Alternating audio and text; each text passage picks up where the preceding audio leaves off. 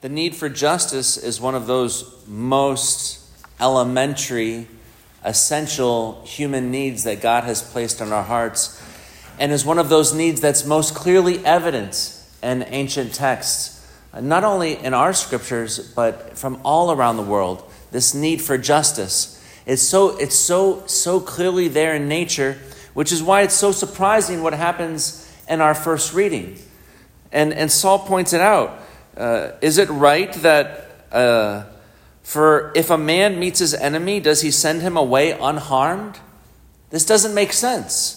The world of justice would be, if you meet your enemy, will you harm him? This is the world of nature. This is the way it should be. But you have let me go. David let Saul go. So why? Because within the world of nature and of natural justice, there's another factor involved, which is God's election. Well, God has chosen Saul. Saul is the anointed. So God has intervened in history, adding another order within it that David is coming to recognize. And so, well, I can't harm you. And here we see the very beginnings of what Christ will bring to fulfillment. The fact that we don't have enemies, or the fact that Jesus asks us to pray for our enemies.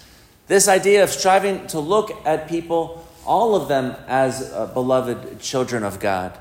And this is the kind of surprising way that God enters into our lives and shows us his goodness.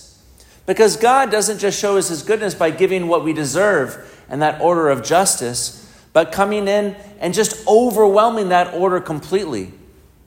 Today, the need for justice is just as big as it was 4,000 years ago, 3,500 years ago. The difference is that today, instead of looking to God for justice, we call God unjust, or we reject God because we call him unjust. And then we look for justice simply in the world of nature, where obviously we can't find it because of all the terrible things that happen in the world. By doing more terrible things in the world does not bring people justice. But in this way, we are pushed to see who God is choosing in the world today. In fact, to recognize that God has chosen us. As he chooses the apostles in the gospel today, you say, the apostles can't give a reason why they were chosen.